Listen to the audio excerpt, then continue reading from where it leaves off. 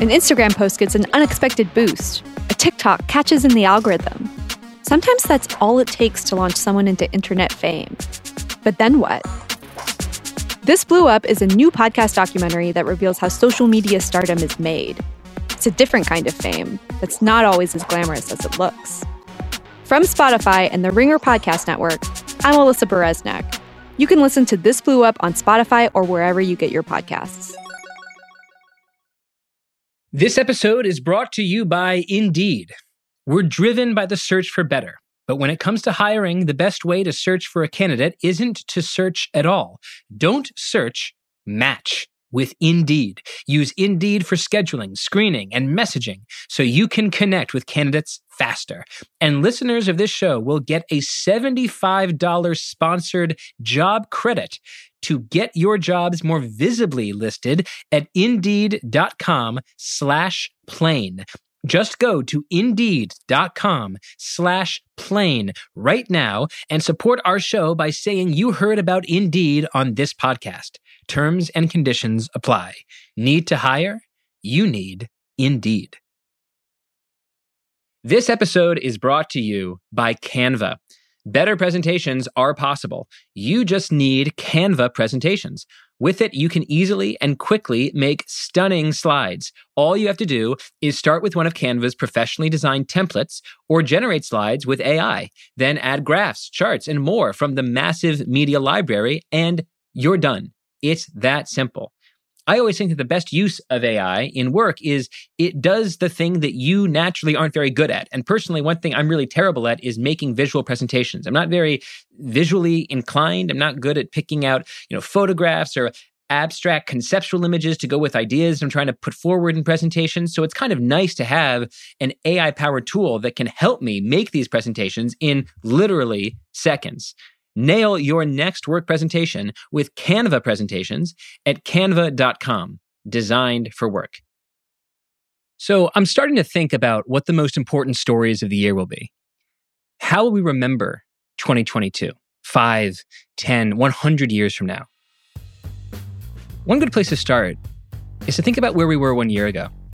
We had Anne Applebaum on the podcast to talk about her essay, The Bad Guys Are Winning. And I think you could make the argument that that was the most important story in geopolitics 1 year ago, that across the world, you saw this eerie and spooky rise of authoritarianism. You saw it in Russia, in China, in Turkey, Venezuela, India, and even here in the US, authoritarianism was ascendant. Illiberalism was rising. Anti-democratic forces were assembling along the right wing of the Republican Party and along the western border of Ukraine. And this followed decades of what political scientists had already been calling a democratic recession. That is, the number of democracies in the world was actually declining, and the quality of liberal democracies around the world was declining as well, as you saw these authoritarian populists on the rise in Europe, Asia, and again, right here in the US. Where, as everybody listening knows, an outgoing president told his followers that an election had been stolen out from under him and cheered from the White House as they invaded the Capitol to do a bunch of mischief. So if you were to stop the clock at the beginning of 2022 or in the spring of 2022, when Russia invaded Ukraine, what would you say the most important story in geopolitics was? It was the rise of the authoritarians. But at this very moment, today, in December of 22, I think the opposite narrative is the most important story in the world. The fall of the authoritarians. What am I talking about? Well, look at China, where the ruler Xi Jinping and his zero COVID policy is sparking a wave of protests as that economy tumbles into a recession. Look at Russia, which is losing a war to an opponent 1/4 of its size. Look at Iran, which is suffering its own massive protests for women's rights. 30 years ago, the political scientist Francis Fukuyama wrote a very famous, very misunderstood book. It's called The End of History and the Last Man. And many people took that title to mean that liberal democracy marked the final, ultimate, most successful system of government in world history. Nothing else would supplant it as a clear global model. And every time some global authoritarians seemed to be on the come up, it was guaranteed that someone would take to their blog, cable news, Twitter, whatever, and say, aha, Fukuyama is wrong. History isn't over. Liberal democracy hasn't won. The bad guys are winning. But maybe one of the most important stories, one of the most important lessons of 2022 is that in the biggest picture, Francis Fukuyama was right. There is something astonishingly resilient about liberal democracy. And when you look at the current chaos in China and the current failure in Russia and the current protests in Iran and even the dismal performance of those crazy anti-democratic MAGA right-wingers in America, what you are seeing is in fact proof that Fukuyama's prophecy was right. Today's guest is Francis Fukuyama. In this episode, we travel the world and take a first-class tour of what's happening in China, Russia, Iran, and the US. We fold it into a brief history of democracy and authoritarianism in the 21st century, and we end with some thoughts on the future of liberalism in this country. It is a lot to pack into 40 minutes, but damn did I learn a lot. I'm Derek Thompson. This is Plain English.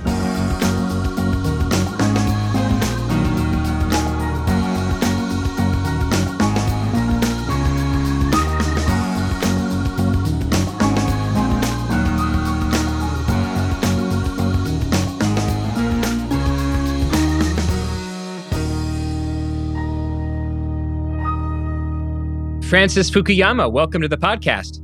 Thanks very much for having me on. I want to start with your very famous and very misunderstood book, The End of History and the Last Man. I think it's absolutely fascinating how many people have not read your book who claim to know what this book is about because the title makes them feel something very strongly. So you'll sometimes see these essays that claim that you said nothing will happen anymore after 1992, no more interesting stuff will occur, no more global conflicts or domestic turmoil. Let's just set the record straight at the top of the pod. In your own words, what was the thesis of this book?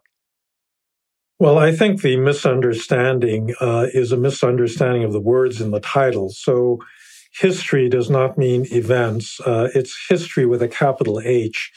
You could speak of this alternatively as development or modernization. It's the long-term progress of human societies. And end does not mean termination or cessation. It means goal or objective. And so the real question in the book, and by the way, the phrase, the end of history, was not mine. It was that of the philosopher Hegel, who was the first historicist philosopher who posited that there was something like a progressive history of mankind. And, this idea was taken up by Karl Marx, who said there is history and there's an end of history, and that end of history will be a communist utopia. And so what I was arguing back in 1989 was that I too believed that there was progress. There was this long-term historical process, but it wasn't leading to communism. It was leading to liberal democracy tied to a market economy. And that, was what the argument was about. And I think that, the real question that I was trying to pose is there a higher stage of history? Is there another form of society, the way that communism was purported to be a higher stage of human civilization that we can look forward to out there? And I would say that, 30 years after that original article, more than 30 years, I don't see one. So in that sense, I still, believe that, the historical trends are pointing in the direction of liberal democracy. So it's an evolutionary argument, like the same way that the egg turns into a larva, which turns into a chrysalis, which turns into a butterfly. The butterfly does not turn into anything else. The butterfly doesn't turn into a grasshopper and it doesn't turn into a monkey. The butterfly is the end of that evolutionary process. And you were similarly arguing that the end of the evolution of development systems that went through feudalism and went through all of these different forms of capitalism tied maybe to totalitarianism or other kinds of political economies, that we had reached the end of that process with liberal democracy. Yeah, I mean, that's right. I would actually state it in a somewhat less strong form. I didn't see an alternative that would make me think that this evolutionary process was going to continue beyond liberal democracy, but I was open to the possibility that that's the case. But, I still honestly don't see it. I don't think we're all evolving towards a Chinese-style system or an Iranian-style system, certainly not a Russian type of system. So in that sense, I think that, the absence of competitors leaves us stuck with liberal democracy as really the only realistic alternative for modern society. And this is a thesis that, because the title was so strong, The End of History, people have been consistently trying to overturn it and show that it's wrong. So the book comes out in the early 1990s. This is a period of jubilation about the prospect of liberal democracy. It's the end of the Cold War. Liberal democracy seems to have triumphed against communism. But then in the last few decades, since the turn of the 21st century, we've had what some people call a democratic recession. According to the VDem Project and other organizations that try to measure the state of democracy around the world, authoritarianism has been rising, not just in Asia, but throughout the globe. Why do you think, by various measures, it has been a rough century so far for liberal democracy? Well, actually, I think the shift came in about 2008, around the time of the U.S. subprime financial crisis, which in a way represented the peak of this period of American hegemony in world politics and in the global economy and the like. And the recession has really kicked in the, 16, 17 years since then. I think that there are a lot of causes for this. I think that, it's first of all unnatural that the world be so unbalanced with one hegemonic power. And so you've had the growth of China and Russia and other places that have different models. And I think that liberal democracy was also interpreted in ways that, in a way, undermined its own legitimacy. So, for example, I don't think that the kind of quote-unquote neoliberal policies that were pursued from the Reagan administration onwards that emphasized, pretty much unconstrained free markets is necessarily the implication of, classical liberalism. And yet many people interpreted it that way because of the, retreat of the state, deregulation, privatization. You had the growth of a lot of inequality. And that started to pile up. And I think actually one of the reasons that the turnaround occurred in 2008 was because of that financial crisis, which was the direct result of, deregulating financial markets in the United States and Europe and other places that really destabilized the system and then led to a political delegitimation of a market economy and democracy. And then, it had a big social impact as well because a lot of working class people in rich countries were affected by the outsourcing of jobs to China, to Vietnam, to other parts of the developing world. And I think all of that growing inequality and the fact that many people had been left out of the economic growth in that period laid the ground for the rise of populism, which, is democratic in the sense that it represents, popular will, but it's not necessarily liberal. That populist leaders were elected like Donald Trump or Modi in India or Orban in Hungary, who said, well, I was legitimately elected and the people want me to, make them great again. And here's a court, here's a journalist that's preventing me from doing this. And I'm going to overpower them. And so I think that was one of the origins of the kind of populist nationalism that we've seen in many countries around the world in the last decade. So we're racing a bit through the 21st century, but basically you have this bright period of unipolar hegemony of the United States between about 1992 and 2008, where liberal democracy doesn't seem to have any kind of backsliding. It is clearly sort of dominating as a model for the world. But after the global financial crisis, you start to see cracks in the edifice. In the US, the legacy of neoliberalism is discredited. Around the world, populist movements are surging. You mentioned India, China, Hungary. Let's take us to the beginning of 2022, because this is really where things come to a head. And it seems like this spring, the thesis that liberal democracy is going to be the end, the goal of history, is really coming in for a beating. Russia invades Ukraine. Seems at some points to be really, really close to conquering its neighbor, getting close to Kyiv. People start to worry, including you, I believe, that if Ukraine falls, maybe Russia will continue to expand its empire. It could embolden China to swing into Taiwan and try to conquer that liberal neighbor. Tell me what you were thinking. Yeah, well, I mean, even short of a Taiwan invasion, I think that China looked like it had mastered the COVID crisis, that everybody in the Western world was suffering under COVID, but the Chinese seemed to be doing very well. And both Russia and China were putting out a narrative that said that Western liberal democracy was obsolete, was a declining, form of government, and that they represented the future. To everything that you said, I think that the other big dark cloud on the horizon was what was going on in the United States, because on January 6th, 2021, you had an effort by an outgoing president to stay in office illegally. He basically was provoking an insurrection against the United States to prevent the peaceful transfer of power, which was unprecedented in American history. And the Republican Party that he represented, instead of rejecting this as a completely undemocratic stunt, began to coalesce behind him. So I think it's that combination of, surging populism at home and abroad and rising authoritarian government that made things look very dark in the winter of 2021-22.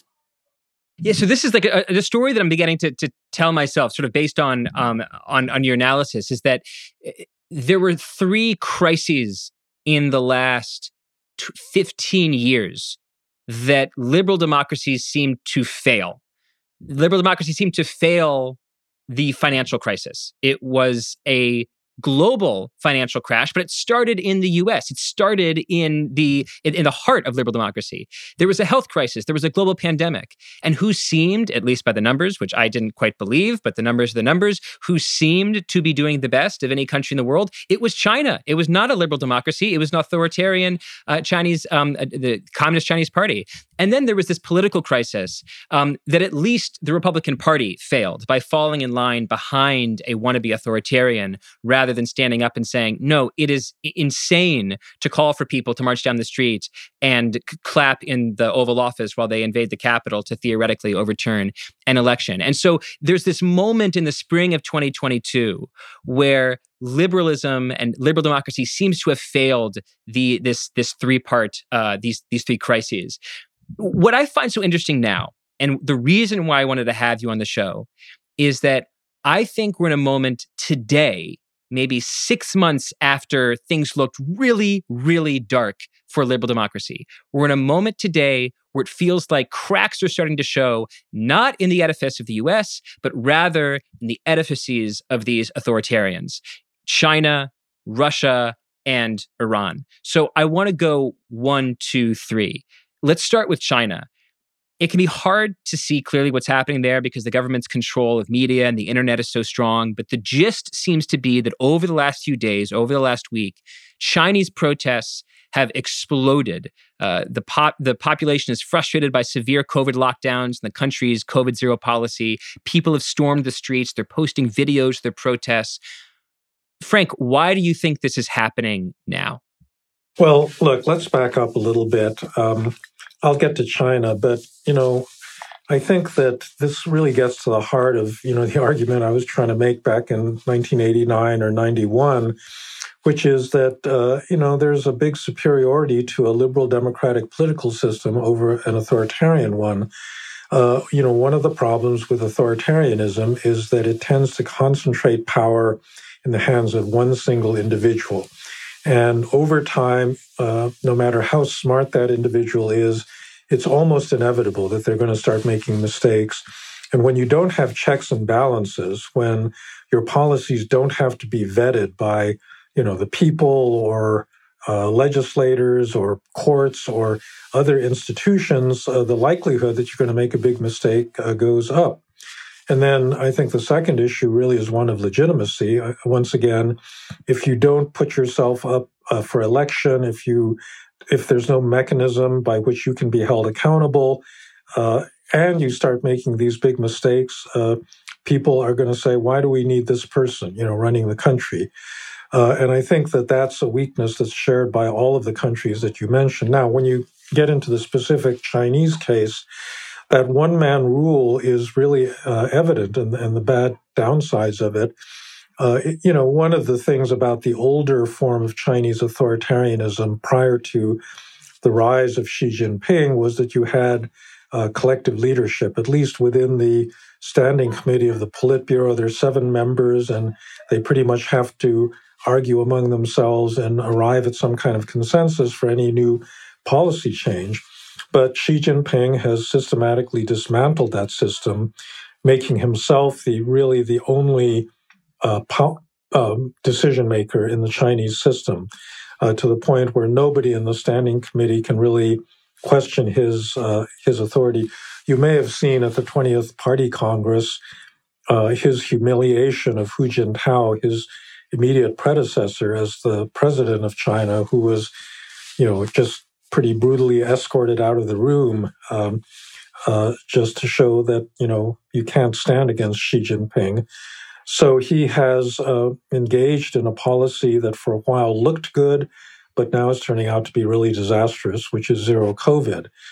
I and let me pause you there, because this is the question that I think I get more than just about any other when I talk to friends or sources about China, which is, why is this country pursuing a zero COVID policy? What is your understanding of the logic or reasoning behind zero COVID? Well, I think there's several things involved. The first is that China has been unwilling to import any effective Western vaccines. They developed their own vaccine, which only has about a 50% effectiveness rate. And it's turning out that a lot of elderly Chinese are resisting getting even that vaccine. And so, they actually are going to be in a lot of trouble if they simply let COVID rip, because they have kept it at bay for such a long time. Nobody has contracted COVID and then recovered from it. Around me at Stanford, everybody I know has gotten COVID. I've gotten COVID, my wife has gotten COVID. And so there's just, part of the reason that everybody can go to the World Cup and enjoy, being out in the stands with everybody else is that there's this herd immunity that's developed in most countries that have gone through it, but China has not. And so if they relax zero COVID, they're going to have a big problem. They're going to have the same problems that Italy or the United States had early on in the crisis, where their hospitals are going to run out of capacity. They've got a much weaker healthcare system in any event than most Western societies do. And, they may, some estimates say that as many as 1 million or 2 million elderly Chinese could die if that disease gets out. And so they've kind of trapped themselves into a policy that looked very, very good. They only had about 5,000 COVID deaths compared to like 1 million in the United States. But as time has gone on, it looks less and less good. And the really big impact is economic. I think at the moment, like 1/3 of the Chinese population is under some form of lockdown. It's hit, like last year, Shanghai was closed for a couple of months. One of their most important economic hubs, nobody could go to work. And furthermore, there's no prospect of this ever ending. At least in the West, people could say, well, another 6 months or another year, but by then we'll have vaccines and we can, start to go out and go to restaurants and go shopping and this sort of thing. But with China, it's just not clear what their path out of this is. And so, they're really in a very tight spot because, and so I guess the final thing to say is that this is the problem with one-man rule. this policy is very much associated with Xi Jinping. And it's just hard for him to admit, okay, I was wrong, because he's been trying to create this cult of personality around himself that says that he's the wise leader, that Chinese people should be grateful that they've got such a terrific, person running the country. And if he says that this disastrous policy is actually my fault and we've got to reverse it, it's going to undercut his authority pretty substantially. So I think that's why they developed the policy, but that's also why they're stuck with it right now. I'm very curious to know what you think is going to happen now, because there are some people who compare the protests that we're seeing to the Tiananmen Square protests from several decades ago.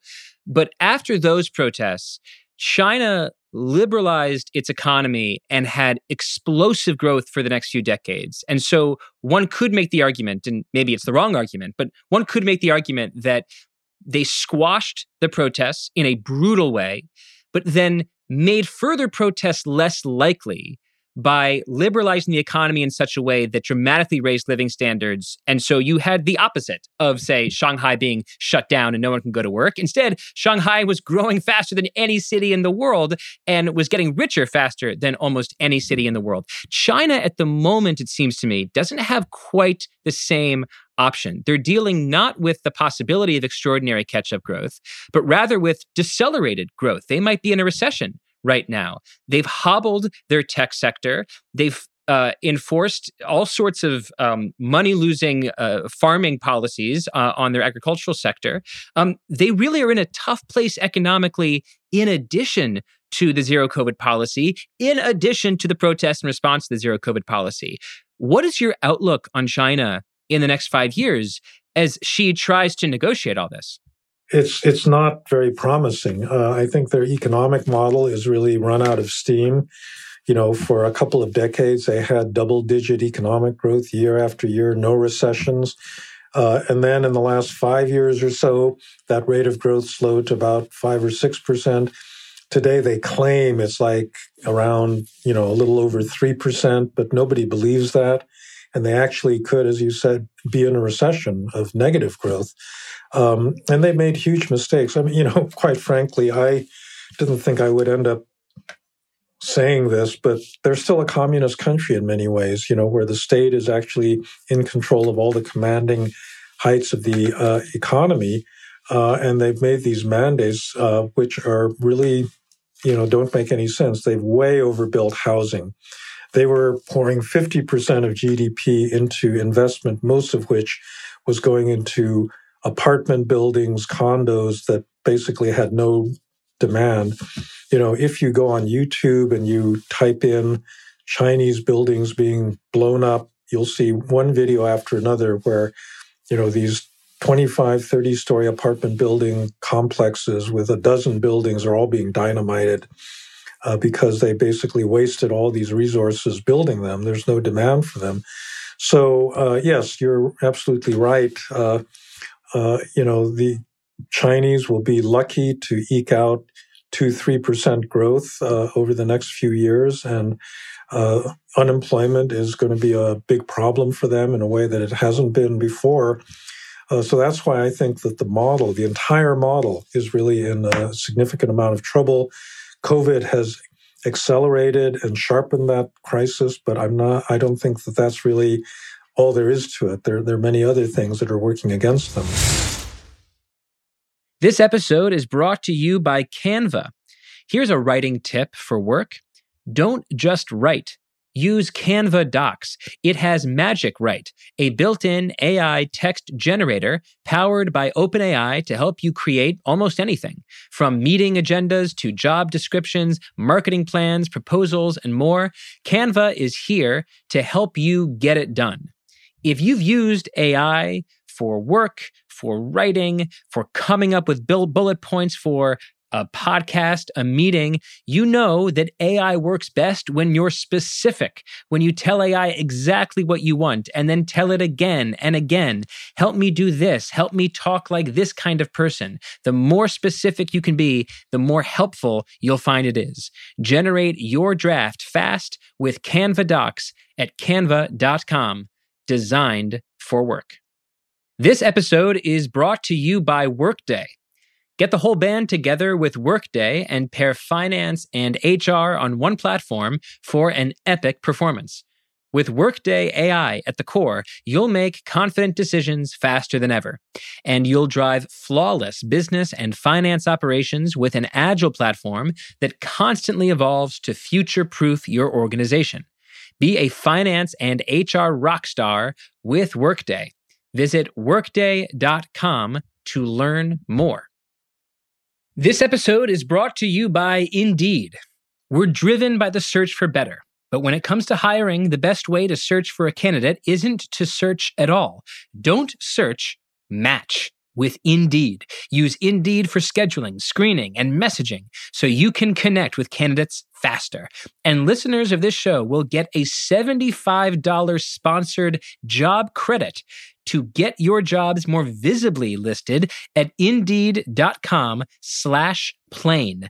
Just go to Indeed.com/plane right now and support our show by saying you heard about Indeed on this podcast. Terms and conditions apply. Need to hire? You need Indeed. Let's move on to Russia. And actually, it's the same. It's the exact same theme that you mentioned earlier, which is that you have this leader who has entirely isolated himself from the possibility of being influenced by something like a Politburo. He is entirely ruling the country by himself. It seems like even some of the military leaders didn't even know he was planning on invading one of his largest neighbors in Europe. And quoted from a piece that you wrote in The Atlantic, quote, "Far from demonstrating its greatness and recovering its empire, Russia has become a global object of ridicule and will endure further humiliations at the hands of Ukraine in the coming weeks. The entire Russian military position in the south of Ukraine is likely to collapse, and the Ukrainians have a real chance of liberating the Crimean Peninsula for the first time since 2014, end quote. Do you still think that things are going that badly for Russia? Yeah, well, they definitely are. They are running out of things. They had over 3,000 tanks at the start of the war compared to Germany and France, each of whom have, only 300-400 each. And they've lost, maybe 80% of that tank inventory. They're down to just a few hundred tanks themselves. And the manpower problem is very severe. They're scraping the bottom of the barrel. They're going to ethnic minorities. They're releasing, hundreds of convicts from prison to put them on the front lines. And then they started this mobilization on September 21st, where they've just pulled, young men off the streets, sometimes old men, sometimes disabled people, and they've just thrown them into this horrible maw of Ukrainian power, where, already thousands of them have been killed or wounded. And so I think that they're in a very tough spot. I do think that the Ukrainians will make further gains as time goes on. Right now, I think we're in a kind of consolidation phase, and people are waiting for the ground to freeze so that they can move, their vehicles a little bit better. But I do think that over the winter, you're going to see the Russians thrown out of the rest of Kherson Oblast, probably out of Zaporizhia Oblast, and that puts Crimea, the whole of the Crimean Peninsula, in range of their artillery. And finally, I want to bring in Iran. Iran, as you've noticed, and many have noticed, has been rocked by weeks of protest following the death of Mahsa Amini at the hands of morality police. This country is in terrible shape. Tell us about the similarities that you see between that you've already brought out between China and Russia, sort of the fact that authoritarian leaders that isolate themselves from influence can sometimes create policies that incur extraordinary backlash. Are we also seeing that in Iran? Well, sure. And then in Iran, you've got this gender element that isn't quite as prominent in the other two cases where, so Iran is a society where a lot of people, young people, are being educated, given higher educations, but women make up 60 to 70% of all college graduates in that country, right? So you have this growing pool of well-educated women that are being asked to subordinate themselves in this medieval social system where men have to make all the decisions, not just men, but this small circle of elderly men. And I think that was the fuse that was lit, when Mahsa Amini was killed, that, people just aren't going to take it anymore. At this point, it's been 2 months since that happened. There's been a horrific crackdown on protesters with thousands jailed and many hundreds killed. And yet, they keep happening because people can't take it anymore. Now, in Iran's case, this comes on top of several other crises that have been brewing for some time. There's a water crisis. There's a banking crisis. There's an environmental crisis. And there's a zero economic growth crisis, a jobs crisis. So, there's plenty of dry tinder for an explosion prior to this. And I think this, death in custody was really just the spark that lit this. And I think that it's just going to be hard for the regime to continue to rule in the way that it has been in the face of this kind of anger.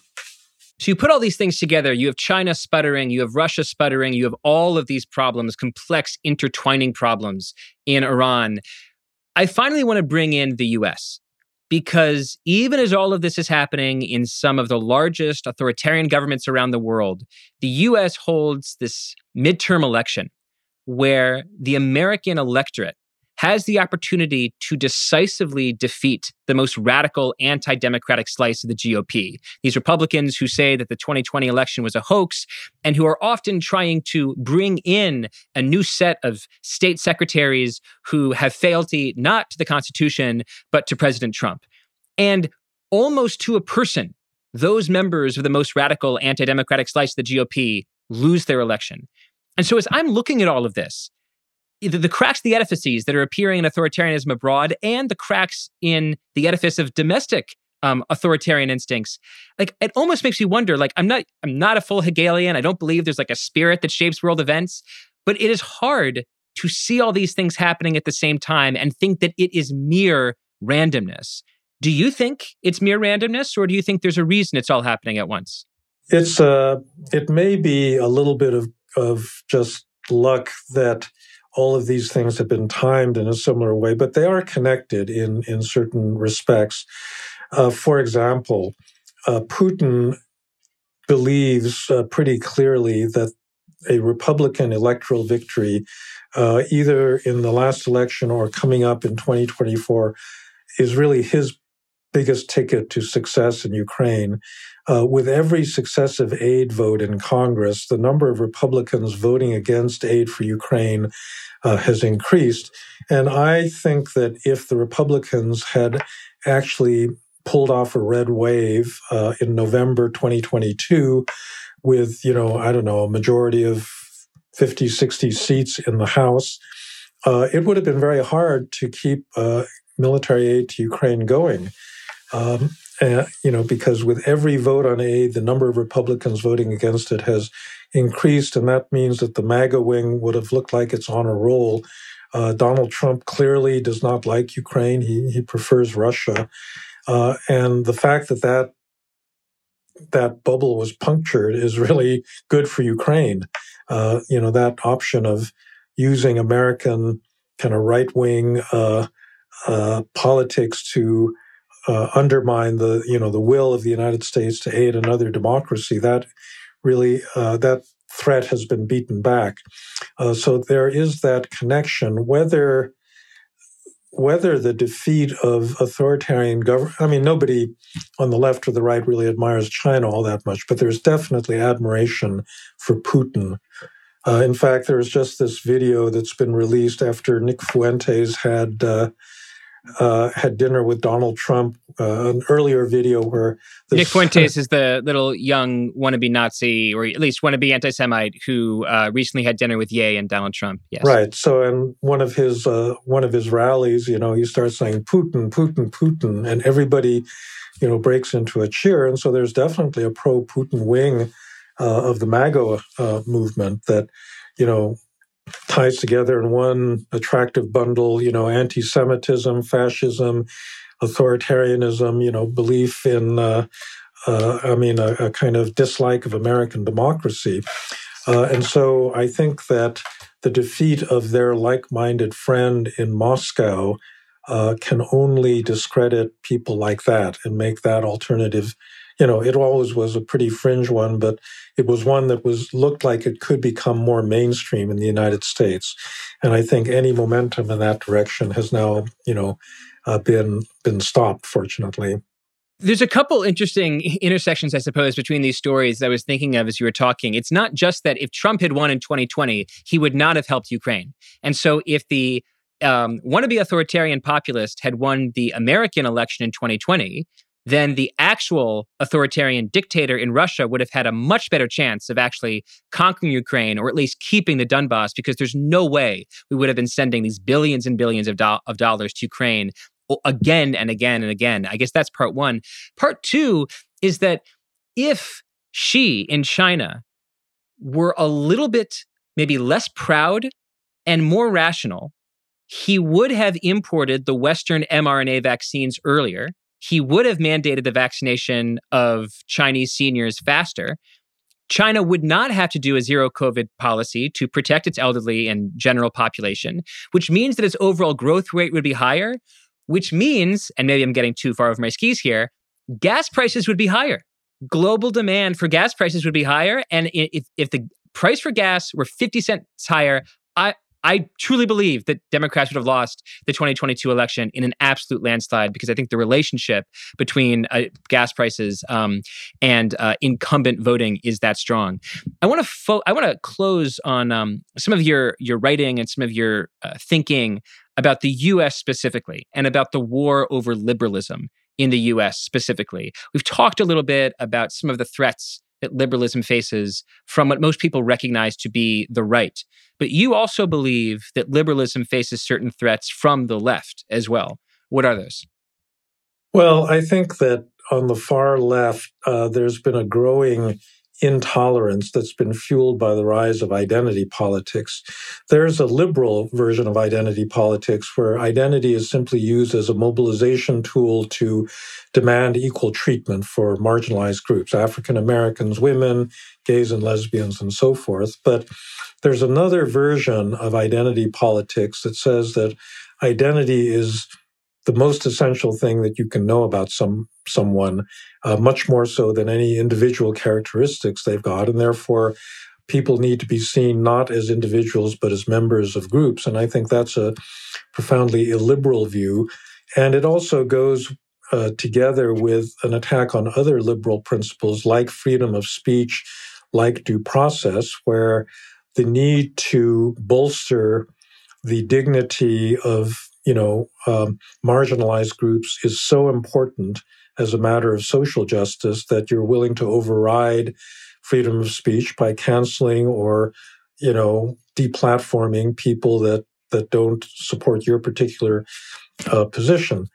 So I think that's really the kind of cultural threat that we face. I think, the big argument, I think, is not that this, whether it exists or not. I think the real argument is how widespread it is and how dangerous it is, because many people on the left tend to say, well, yeah, there's these cases that are exaggerated by the right-wing media, and it makes it seem like an epidemic.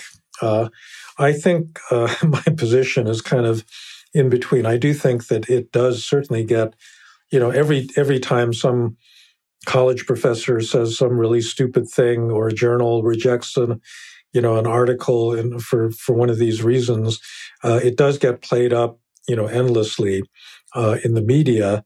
But there is a real problem. And being at a university, you can see that there's a lot of self-censorship on a lot of topics. People are not willing to say certain things that they know to be true because they simply don't want to, become the object of, a lot of attention from kind of left-wing students. And so I do think that that's had a negative impact on academic freedom. I am not going to sucker you into a conversation about cancel culture when I invited you on the show to talk about China and Iran and Russia. I am, though, interested in your analysis of this movement as a historian. no matter where you are on the ideological spectrum, and the truth is, I don't podcast that often about sort of cancel culture, social justice, wokeism, but I'm interested in it as almost anthropologically. I'm interested in the fact that clearly since 2014, 2015, or thereabouts, something has changed in the way that Americans talk about census categories, men versus women, non-whites versus whites, gender identity, sexual identity. Something has clearly changed.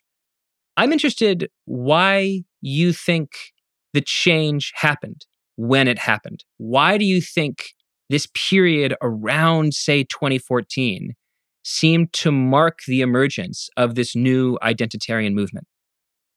I don't have a good answer to that. I don't think that this is completely new. I'm old enough to remember the 1980s. In 1987, Jesse Jackson came to Stanford and led a march, saying, "Hey, hey, ho, ho, Western Civ has got to go." And there was a big movement, to make race, ethnicity, gender, sexual orientation, central civil rights issues, and to, in effect, cancel people that didn't go along with that agenda. And then in the 1990s, people turned their attention to getting jobs. You had the internet boom. People wanted to get rich. They weren't, students at least were not as politicized. But then these issues became much more sensitive again in the 2010s. And, towards, as you said, after about 2015, there were obvious triggers that really inspired this. So the death of George Floyd at the hands of the police in Minneapolis was a huge trigger that, got many people upset and rightly so. And the tendency of these movements, which I experienced in these earlier years, is to, generalize from specific injustices that you see being done to other people to focusing on perceived injustices right in front of you, and going after the closest authority figure that you can find, which is usually a professor or a university administrator or, something of that sort. So I do think that, this also comes and goes in waves. And it's interesting, we're kind of replaying a lot of our earlier history on a very rapid scale. So George Floyd leads to defund the police, and then, the actual defunding of police in Seattle and Portland and San Francisco and so forth. Then crime rates rise, and then there's a big backlash, conservative backlash. That's exactly what happened in the 1960s. After the civil rights movement, you had the riots in Detroit and Washington, other places. You had this big surge in crime because of this great sensitivity to police brutality. And then you had the election of Richard Nixon, who rode on a kind of anti-crime, hysteria way. I mean, it wasn't hysteria. There was a lot of crime going on, and it led to a conservative comeback. So I just think that we've been through this kind of cycle before. I hope it corrects itself, but maybe that's the nature of democratic politics, that we can't ever find the correct balance between these different goods of social order versus social justice. That's an interesting way to put it.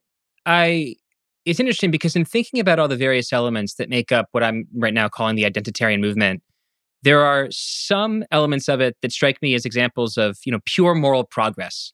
So, for example, if in maybe the 1950s, someone who was for interracial marriage might have seemed whatever woke was at the time, right? Because it was an unpopular position to be for interracial marriages. But you've seen extraordinary progress on that point. Extraordinary, what I would call unambiguous moral progress. I think you could say the same for something like the rights of gay marriage. I think you could say the same for acceptance of transgender people and transsexuality. You could say even the same for something that's more material, like the wage gap between male and female earners that do the same work in the same year, 20s, 30s, 40s. And then there's other issues like the question of, is it racist to teach Western civilization or something. It seems more cyclical. Like you have, it has an outburst in the 80s. It sort of dies away. It has an outburst in the 90s. Political correctness was a buzz term in the 1990s. No one really talks about it in those terms anymore. It goes away a little bit. It comes out again like a cicada, except now it's called wokeness rather than political correctness. And then maybe it'll dissipate again and just come back. So I don't even know if there's a question here. It's more of just a statement that some of the things within this movement are more like linear progress, more like sort of the Hegelian Fukuyaman theory of history. And some of them seem more cyclical, maybe just the way that we freak out about certain things. I agree with that. All right, well, let's end on agreement. Frank, I really appreciate it, and hope to have you back in the pod very soon. Great. Thanks very much for having me. Thank you for listening. Plain English is produced by Devin Manzi. If you like the show, please go to Apple Podcasts or Spotify, give us a 5-star rating, leave a review, and don't forget to check out our TikTok @PlainEnglish_. That's @PlainEnglish_ on TikTok.